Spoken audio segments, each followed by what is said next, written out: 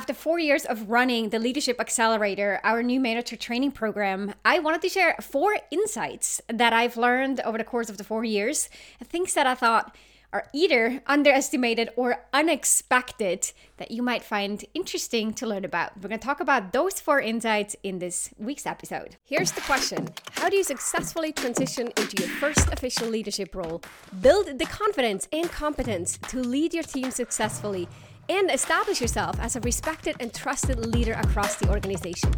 That's the question, and this show provides the answers. Welcome to the Manager Track podcast. I'm your host, Ramona Shaw, and I'm on a mission to create workplaces where work is not seen as a source of stress and dread, but as a source of contribution, connection, and fulfillment. And this transition starts with developing a new generation of leaders who know how to lead so everyone wins and grows. In this show, you'll learn how to think, communicate, and act as the confident and competent leader you know you can be. Welcome to this episode of the Manager Track podcast. This is episode 155, and we're going to talk about the 4 insights I've learned from running a new manager training program. So over the last 4 years, we've iterated on, built out, and further optimized our new manager training program called the Leadership Accelerator.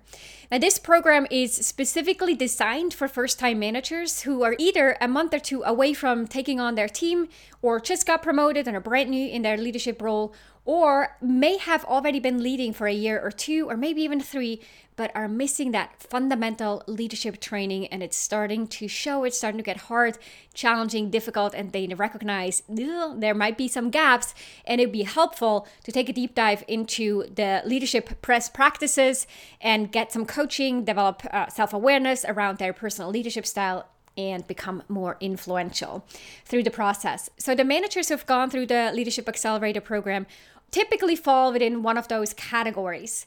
Now, they join our program and meet a group of about 4 to 6 other new managers, typically from other companies. Sometimes we do those private cohorts specifically for a organization, but most often the ones we run on a regular basis.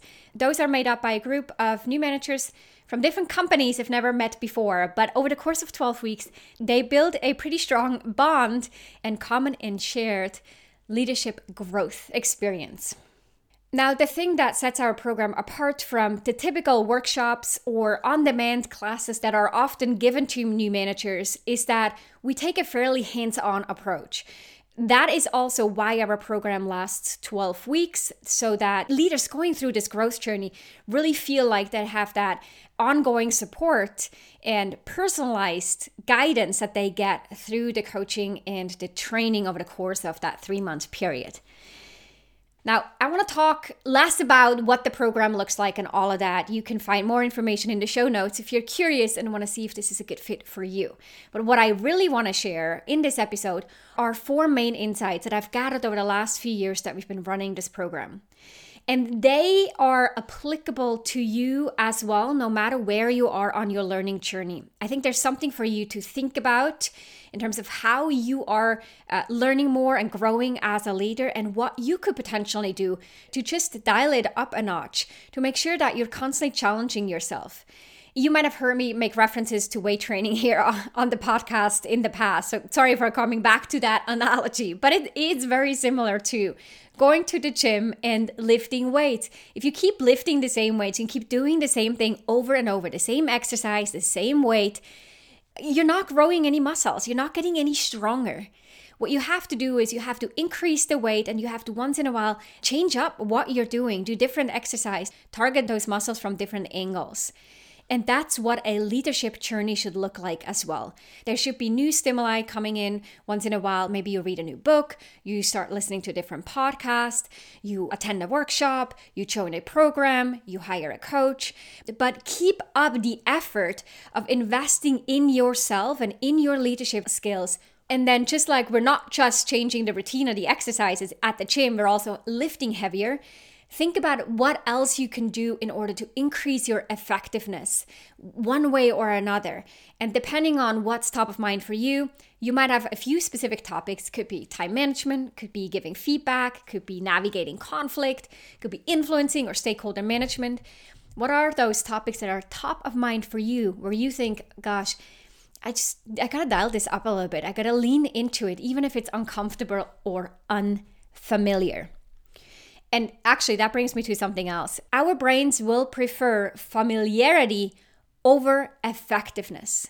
So even though you might recognize doing it differently would help me be more effective, if you have a familiar path, your brain is giving you all kinds of reasons to do what's familiar, not what is more effective. So just recognizing this in your patterns too, especially as you think about your leadership growth. Oftentimes we have to leave behind the familiar and lean into this discomfort and tune out the reasons in our head and arguments of why we shouldn't do that new thing that may actually make us more effective, and instead keep doing what we've done in the past. That is your brain trying to keep doing the familiar things versus the effective things. Okay, that's a little bit of a side note. So we're going to go back to the main topic of this podcast, which is the 4 insights that I wanted to share. Let me dive in. Number 1 is that peer support matters more than you might think. So when new managers go through leadership training all on their own, it's their experience, maybe a facilitator, maybe a coach, or it's them sort of consuming some kind of information digitally, right? Online, asynchronously. There isn't a real person engaging with them. But even if there is a person engaging with them, if they're not in a peer group of other new managers, they're missing out on a tremendous amount of learning potential. Here are 3 things that people going through the Leadership Accelerator will report back at the end that they found most useful by having these group coaching calls where they get together with their peer group. 1 is it helps them identify blind spots. They start to see things they can't see themselves because they start to listen to someone else, and all of a sudden they listen to their example or their experience or their challenge, and they start to think, oh my gosh, the same is true for me. I never thought about that. Or, wow, the way that they describe their coworker, that's exactly how I show up. That's exactly what I do. And I never realized it may have this kind of impact on my fellow employee. And so being in these peer group conversations opens up and helps us uncover blind spots. The second benefit is about validation. When we recognize in these conversations, hey, I'm not alone. We're all going through that same learning process. We're all kind of challenged with the same things. We all have a little bit of insecurity or a lot of insecurities in these new roles. We're all still trying to prove ourselves. It validates our own experience. Another form of validation that may come out is that people will go through and recognize, the way someone else is describing it or what works for someone else is actually exactly what I'm doing. So I feel like I'm on the right track. Or we're having a shared experience and you can relate to that other person better that way, but also you're relating to yourself in a new, different way. And then the last part with the peer conversations is we're exposed to different perspectives. The way that you see leadership and what you think a manager should do is the way you think a manager should lead or manage people. It is not how everyone else sees it. And when we're in these conversations, you'll start to recognize that we all have different perspectives. And there isn't one that's more valued or more true than the other. It's personal perspectives. And the exposure in the peer groups helps us see that, which then allows us to become more understanding of other people's perspectives and more compassionate as a result of that. And people will directly translate that back into the workplace where they start to see, hey, I'm becoming more compassionate, I'm becoming more understanding, and I might even start to appreciate other people's perspectives because I now understand better where they're coming from or why they do what they do. And I didn't see that before. But because we're having such honest and truthful conversations in these peer groups, those windows start to open up and we start to have new insights and we can see things differently. So that was the first. Peer support groups matter more than we might think. So in the Leadership Accelerator, we do those on a weekly basis. Over the course of 12 weeks, there is a 60-minute call every week for the group to come together, have conversations about what's going on, what we're learning, and then we also practice the skills that we're developing. As a caring and driven manager, I know you want to strengthen your leadership skills, advance your career, and lead a high-performing, engaged team. And in order to do that, as a leader, you need to lead with a system. not by shooting from your hips or reacting to everyone else around you. To do so, you need to first learn what should go into a leadership system, and second, develop your own. Now, the good news is that I teach you one must-have part in your leadership system in a concise, actionable, and yet comprehensive course focused on running successful one-on-one meetings with your direct reports. It includes over 67 minutes of tactical leadership training, plus a set of resources to make this as easy and immediately applicable for you as possible. You can either watch the video lessons or listen to it through a private podcast feed on your phone. You can get your hands on this course, which I want every single manager to have, for a nominal $19 at ramonashaw.com/11. That's 2 times the number 1. You can check the show notes for the details or head on over to ramonashaw.com/11 to get started right now. The second one is that the mindset is underestimated and skill training is overestimated. Let me say that again. Mindset changes are underestimated and skill training is overestimated. What I mean by that is often and very obviously, we look at a challenge in front of us, or we're trying to grow into a new role, new sets of responsibilities. We may get feedback. Hey, you need to show up more assertively. You need to be more direct. You need to follow up more. You need to delegate more. You need to leverage your team's strength more. We get this kind of feedback, which seems very tactical. So naturally, in our mind, we think, hey, I got to develop that skill. I got to develop the skill of delegating. I got to learn, how do I delegate effectively? And how do I do so that people are actually delivering the work that I'm delegating and doing it in a pretty decent quality so I don't look really bad, right? So we may have that thought. If you want to get better at presenting to the company or in the leadership team, we may think, well, obviously, I need to just learn how to present better. That skill training, while important, is overestimated.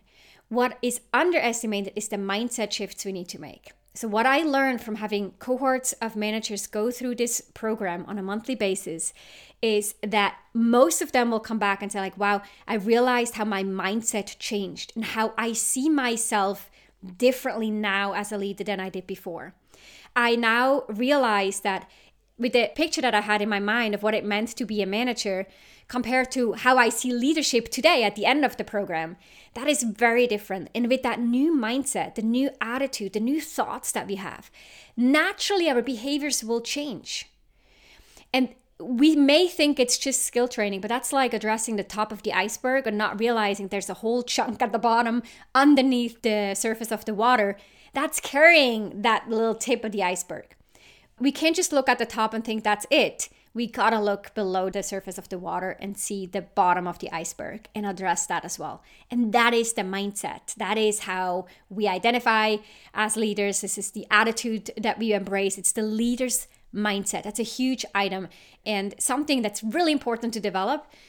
Not just to make the most out of like a 12-week program, but also to continue to grow as a leader in a sustainable way. Because without the mindset changes, if your mindset doesn't shift over the course of the program, whatever program or initiative that you take or book that you read about leadership, if your mindset doesn't change, the results are not sustainable. You might find some short-term gains by the way that you present, and in the moment it feels great, but you're not actually embracing it as your new identity. And so that is a really important aspect to focus on. And don't be scared away by that. This is not woo-woo. We're not meditating.